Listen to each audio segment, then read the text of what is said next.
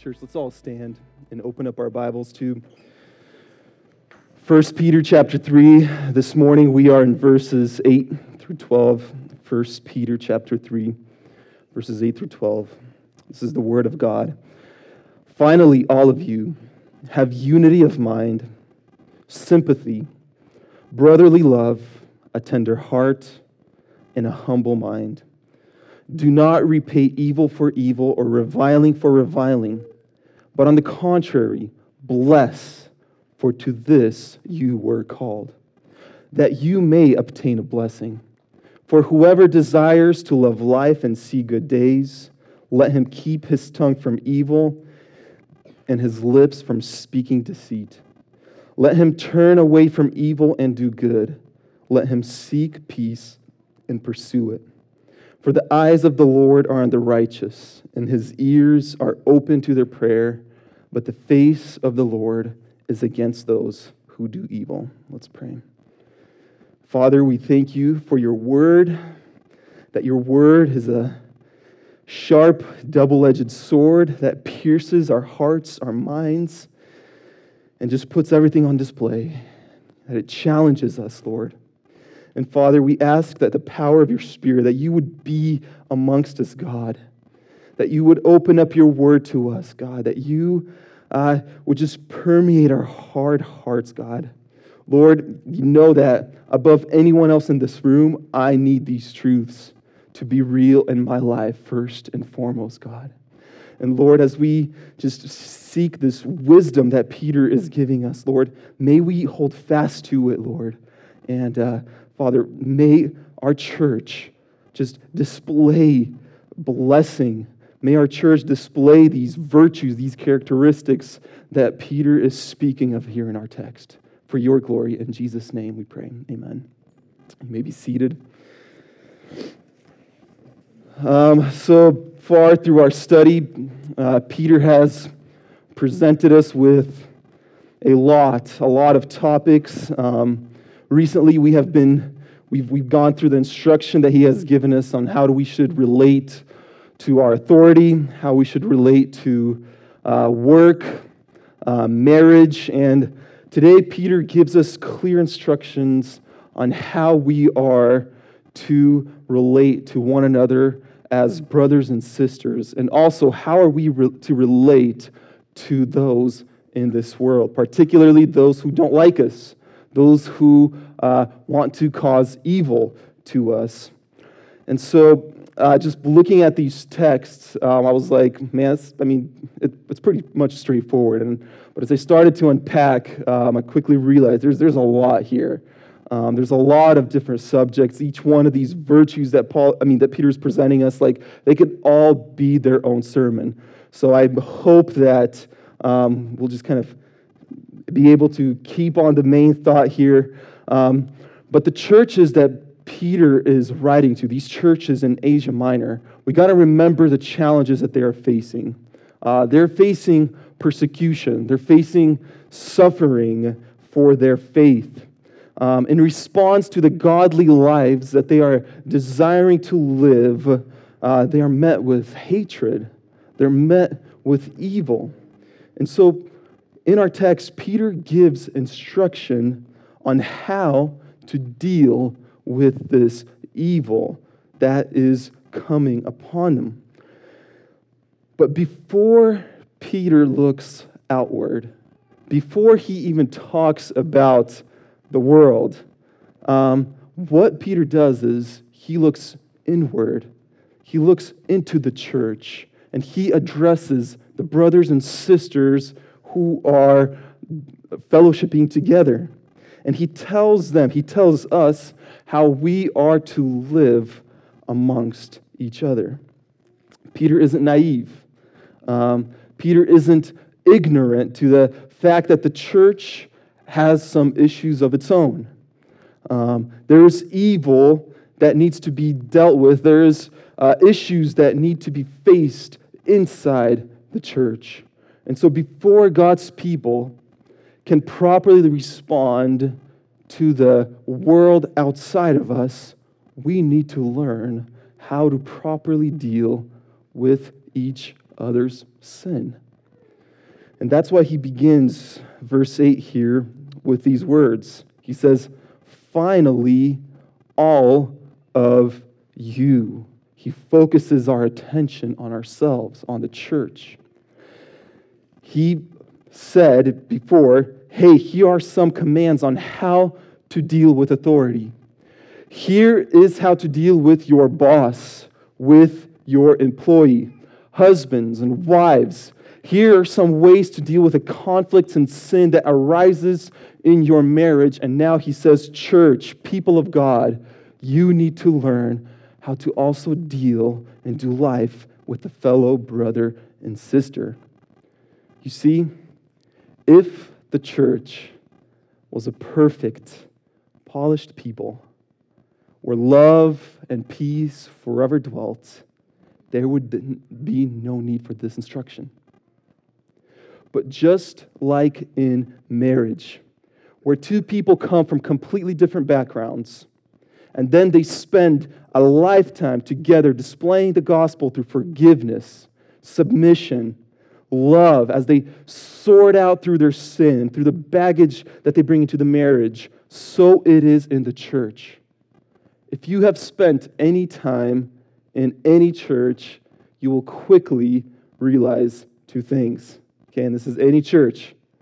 First of all, people in the church are disappointing. Okay, they will disappoint you. And the second thing that you will learn is that you are also disappointing. You will disappoint others around you. Okay, and no matter how careful you are, it's hard to avoid it.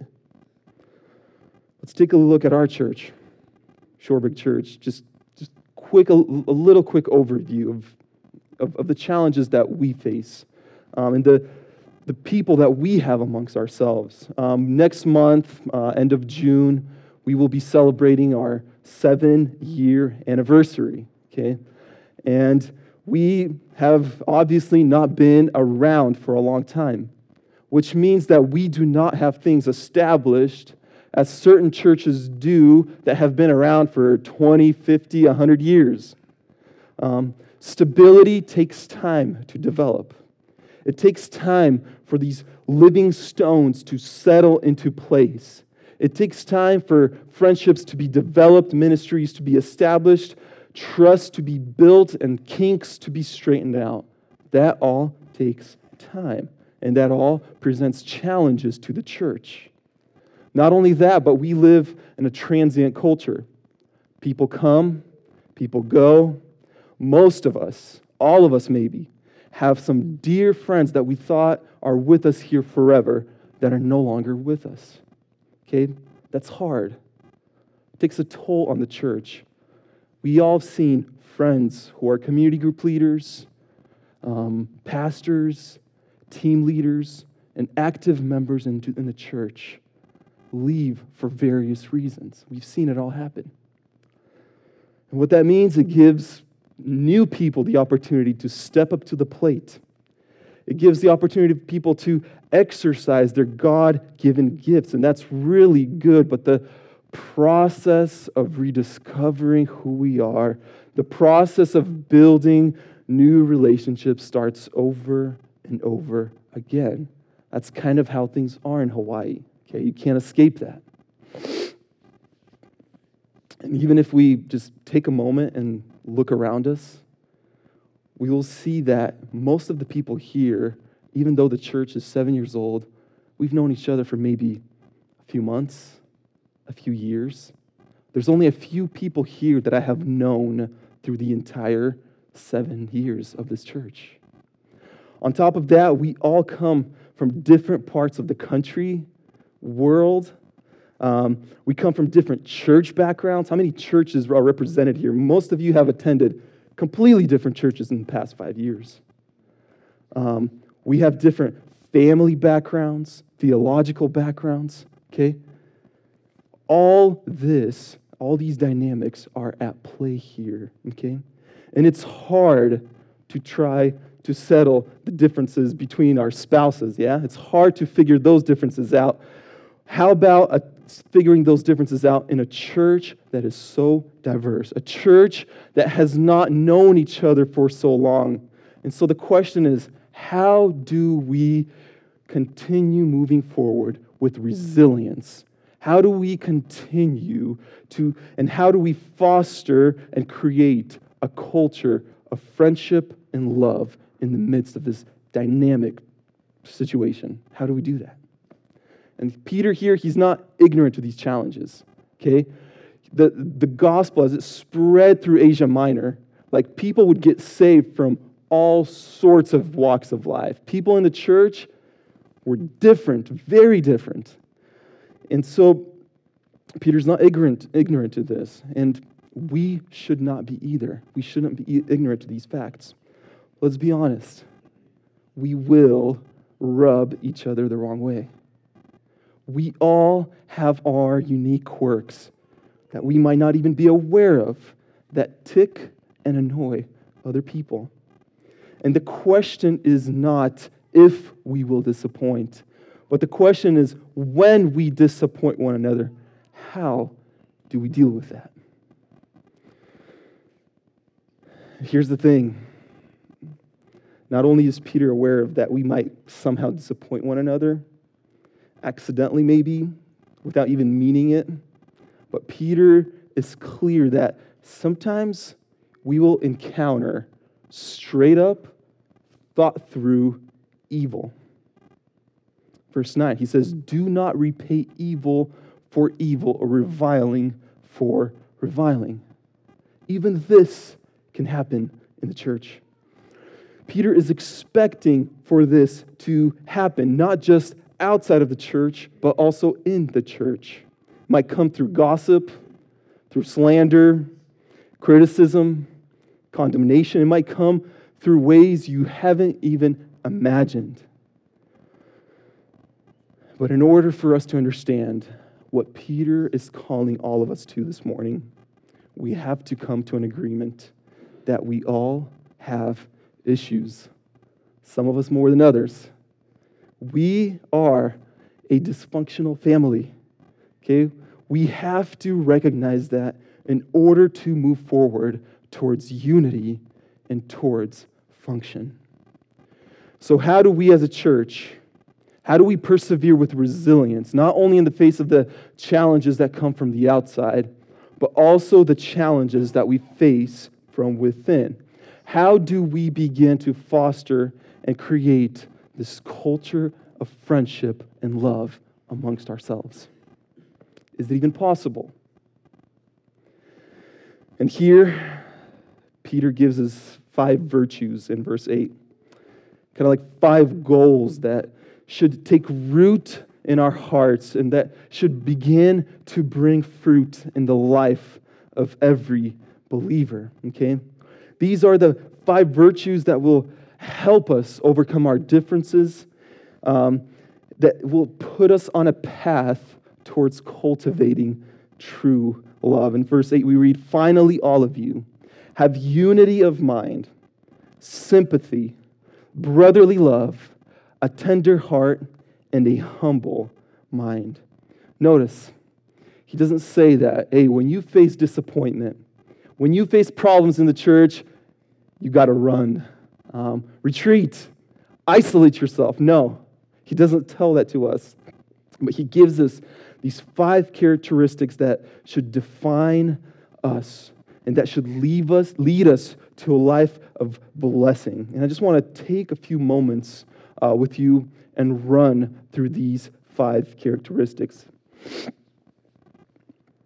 And the first one that Peter brings to our attention is unity of mind. Okay, he wants us to have unity of mind. And this word literally means, like translated from Greek, it means like-minded, okay? To have the same thinking. That's what it means. And we live in a culture that values thinking differently. We are encouraged to have fresh ideas, to find new ways of doing things. We are always on the lookout to better and improve our lives with better products, better ideas. And Peter here, he's not telling us that we cannot think for ourselves. He's not calling us to just have this bland, just thinking across the front to nobody can stand out. He's not calling us to have the same thinking in every aspect of life.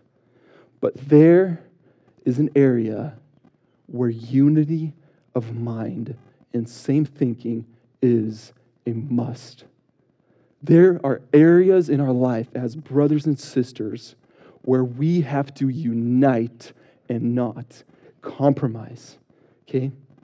It's an essential ingredient to create a culture of love and friendship. That unity is based not on some sort of abstract things. It's not based on common things that we like to eat, but it's based on things of primary and first importance. For example, to become a member of this church, we, in the interview, will ask you a series of questions to determine and to see if we are of the same thinking, okay? To see if we align on things of first and primary. And if we do, then the next step is we make a covenant to one another, okay? And that is extremely important. If we are going to move on as a church, those primary things should become a foundation on which we begin to build. And listen, everyone is welcome in this church. You do not have to agree with us on everything. But we have to understand that in order for us to gravitate towards true unity, we must be of the same thinking when it comes to foundational Christian doctrine. Unity of mind also goes beyond thinking. It means, in a sense, to being of the same thing, kind of having the same essence within us. In relation to our faith, it's having the same values, priorities, and goals in our life. That is why a Western Christian can go to the Far East and they will have more in common than the neighbors that they've lived their whole lives with. That's why you can go to the Middle East and be in community with a Christian who used to be a Muslim, and you will have more in common with him than he does with his own family. It's a beautiful thing. And there are only a few things that are more despicable than when Christians quarrel about worthless or secondary things. When those worthless things become priority and we quarrel over them. That is a bad witness to the church. Peter says, have unity of mind. Unite on the things of primary importance. Secondly, he tells us to have sympathy. Okay? As a culture, we are drawn towards self-help. We are encouraged constantly to look within ourselves, to try to understand who we are. And we get consumed with trying to figure out all these problems that we are dealing with within ourselves. It seems that everyone is on a journey of self-discovery, rediscovery to better ourselves. And while it's important to be self-aware so that we would be able to allow the Holy Spirit to realign us with His Word, sympathy is the exact opposite of self-absorption. Okay? Self-absorption is the enemy of sympathy. The danger of being preoccupied with oneself is that it leads to indifference. It leads to hostility towards others.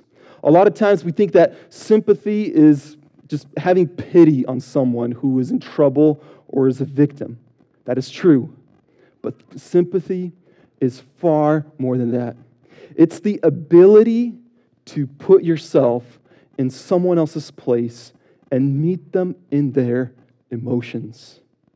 So not only are we to display sympathy to someone who is in pain, who's in an unfortunate event, but also we are to sympathize with those who are rejoicing, with those who are experiencing success and happiness in life. And when we are preoccupied with self, we are unable to put ourselves in other people's place.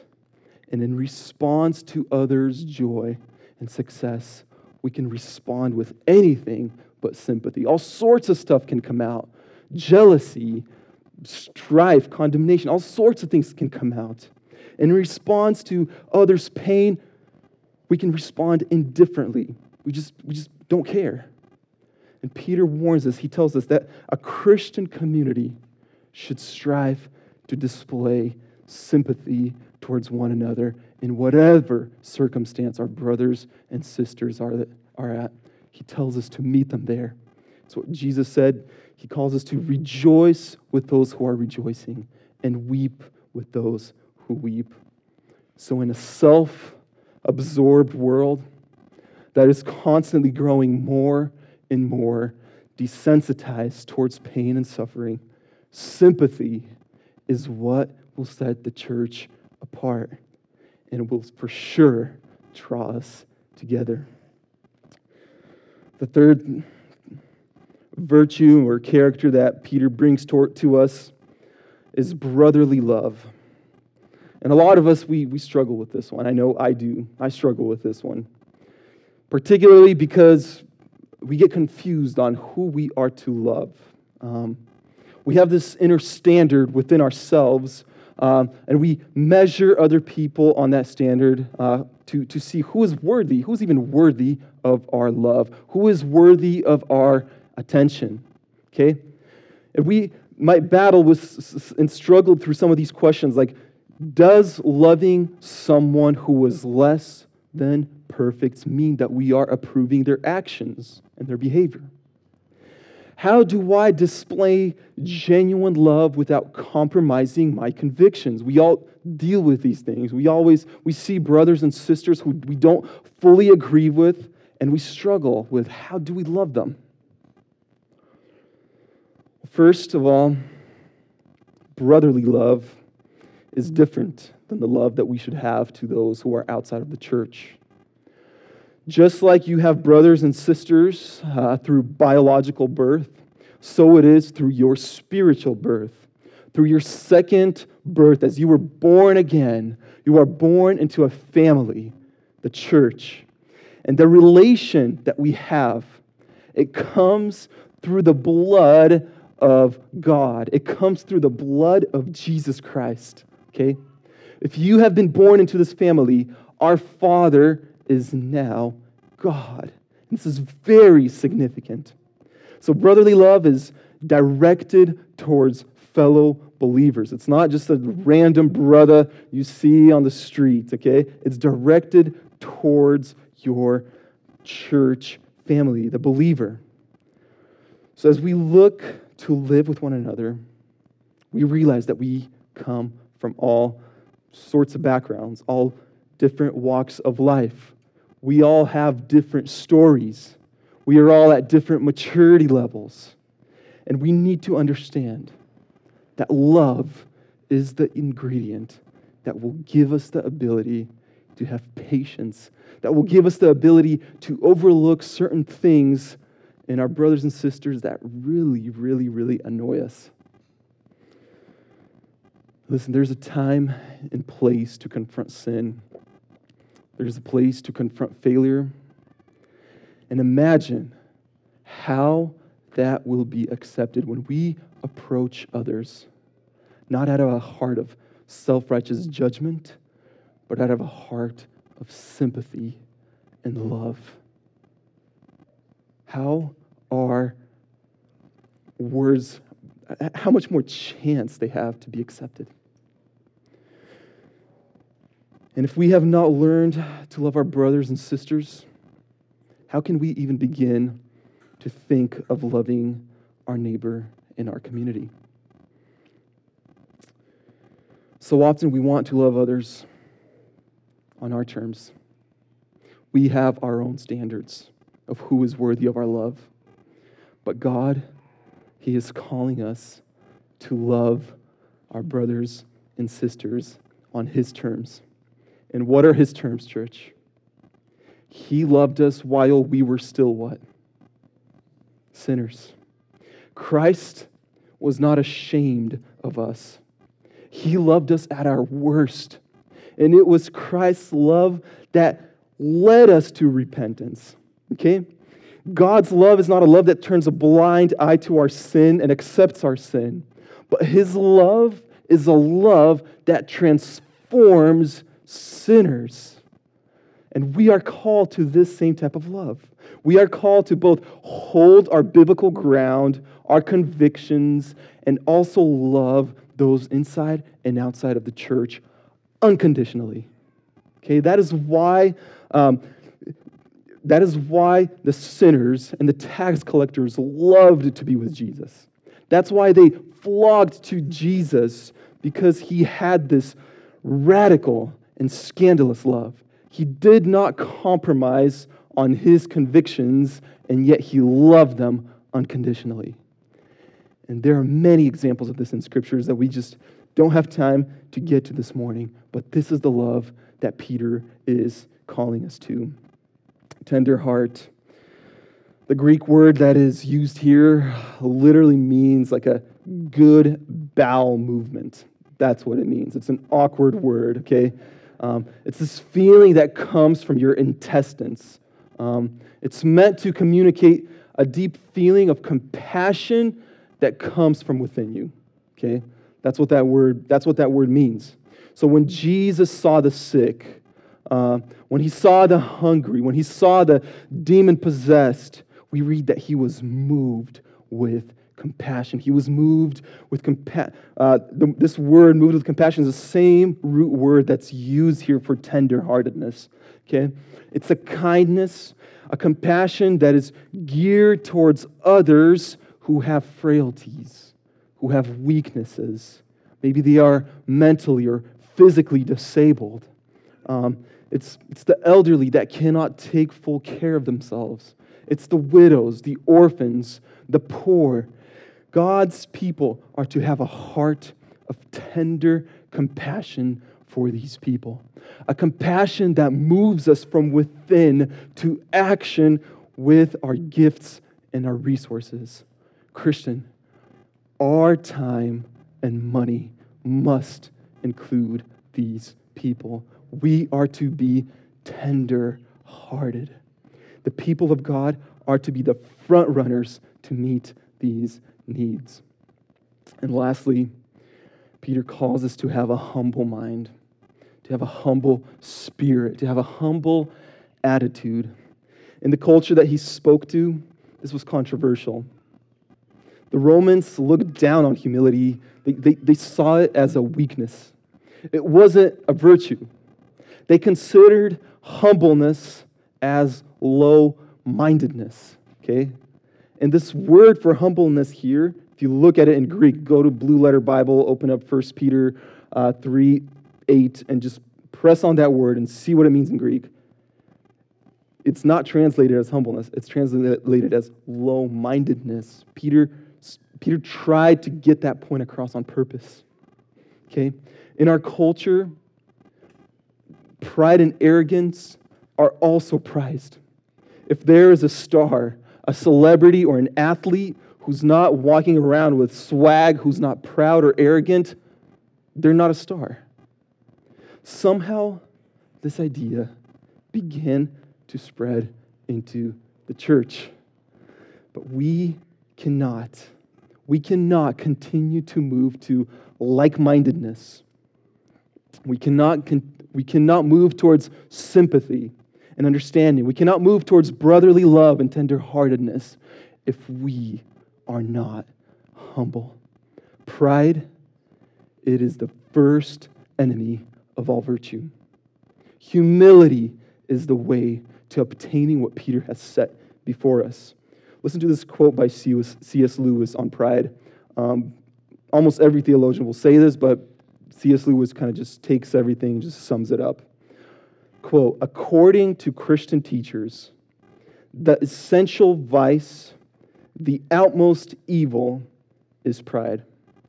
Unchastity, anger, greed, drunkenness, and all that are mere flea bites in comparison. It was through pride that the devil became the devil. Pride leads to every other vice. It is the complete anti-God state of mind. It is pride which has been the chief cause of misery in every nation, every family since the world began. Okay?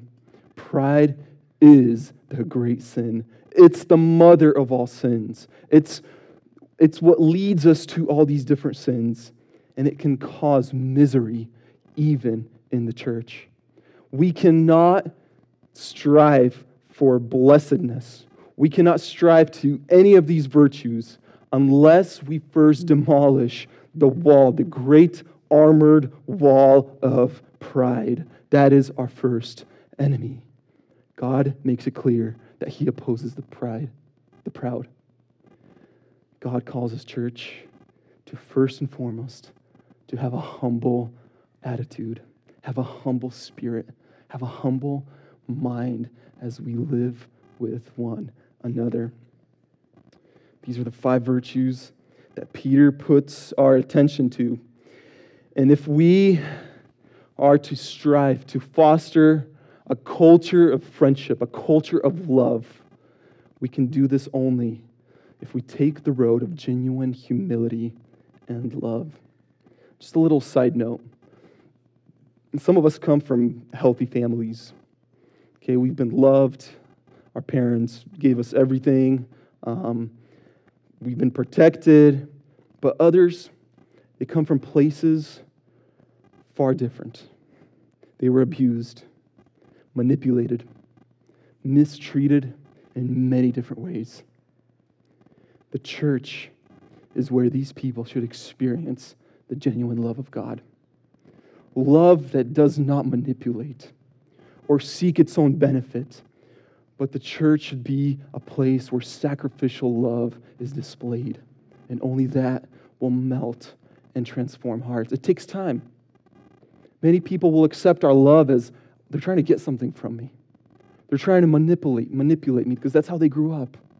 But church, we are to display a sacrificial love towards one another.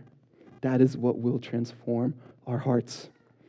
A culture of friendship and love is when we can come closer to one another, to expose ourselves, to be fully known, and still be accepted and loved and not pushed away. Verse 9, I promise I'm going to go a little quicker now. Verse 9, Peter says, "Do not repay evil for evil or reviling for reviling, but on the contrary, bless, for to this you were called, that you may obtain a blessing." What do you do when you are insulted? What do you do when someone does a crazy evil against you? How do you respond? Do you call your friends to come up with a scheme, with a payback plan? Do you put this evil away in the vault of your long-term memory and wait for the day where you can just get back at them? Here's what God calls us to. Here's how God calls us to repay. He says, bless. But what does it mean to bless? What does it mean to be blessed? It means to have divine goodness and favor upon your life. It's favor and goodness that can come only from God. That's what it means to be blessed. That's what it means to bless others. Okay? We were all dead in our sin. And oh, what divine favor have we received? How we are so blessed. The God of the universe is our Father. Our sin is forever forgiven. His kingdom is our inheritance. Okay? We are blessed, church.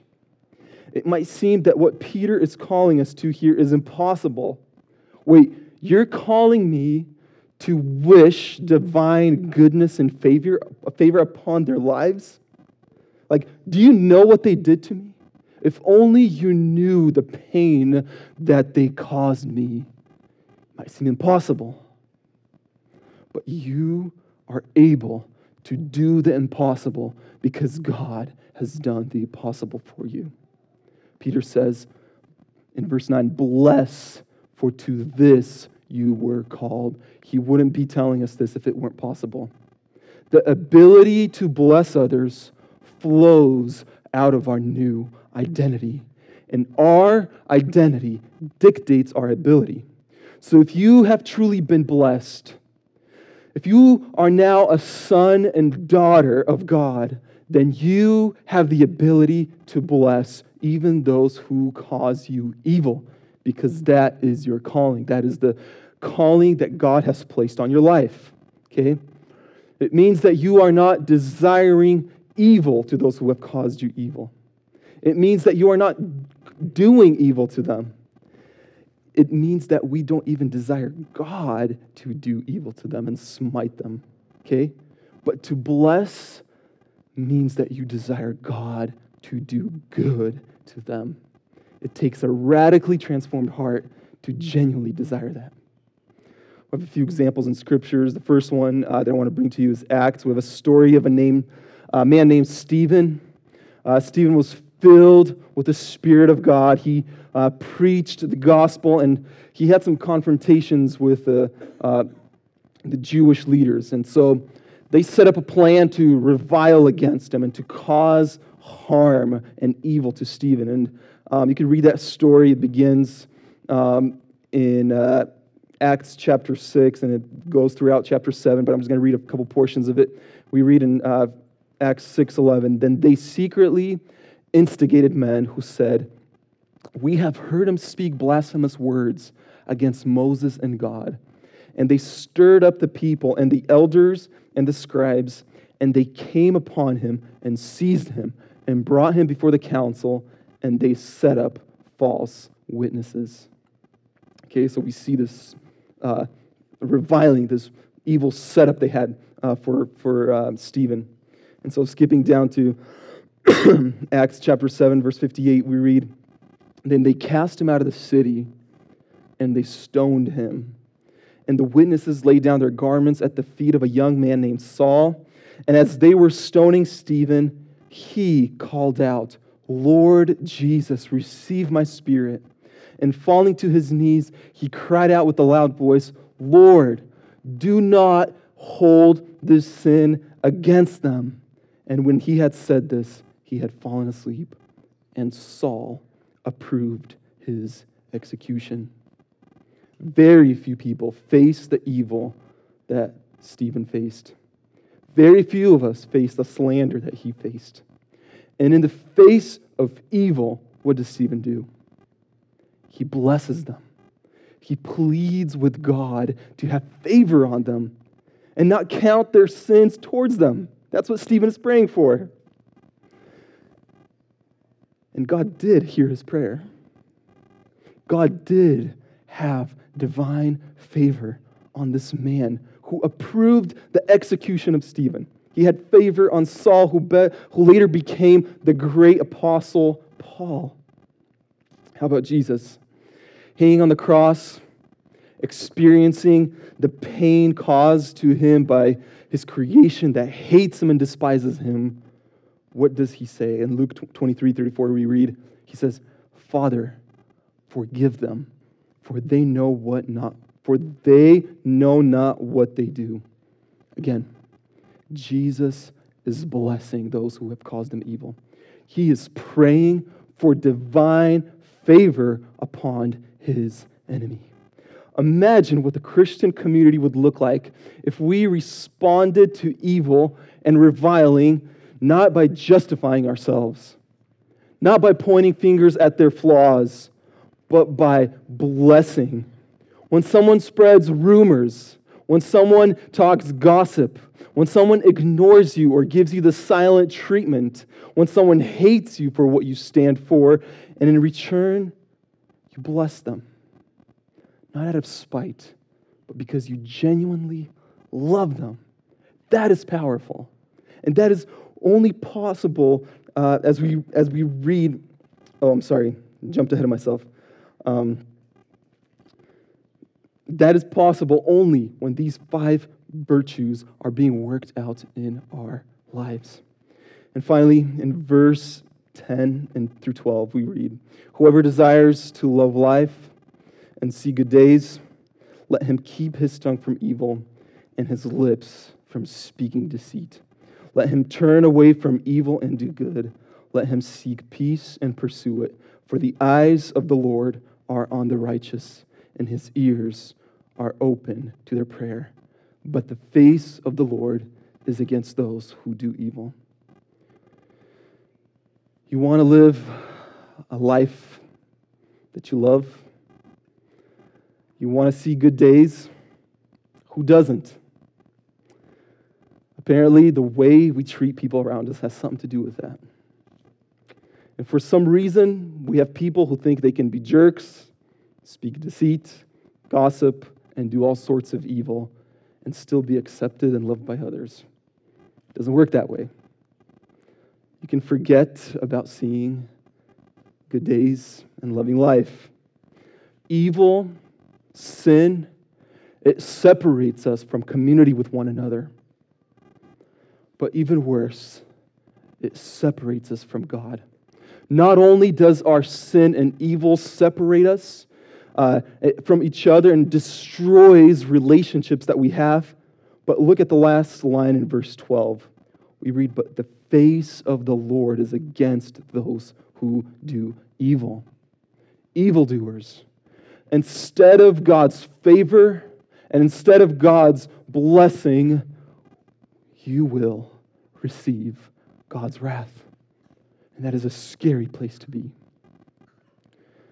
And now the obvious question is, if the righteous will live to see good days, if they will love life, what about Stephen, who saw very little good days as he was stoned?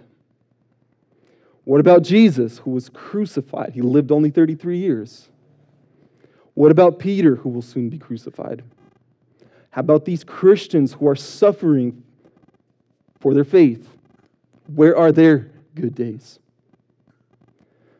Well, part of the reason that Peter is writing this letter is to encourage the suffering church and to give them hope.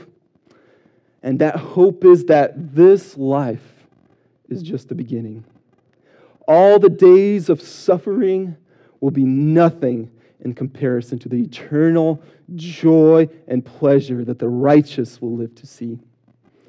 Death is the worst harm the enemy can do to us, and we already know that Jesus has defeated death. And what awaits us beyond this life cannot even begin to compare to the best days you can have here. Okay? The righteous will see good days.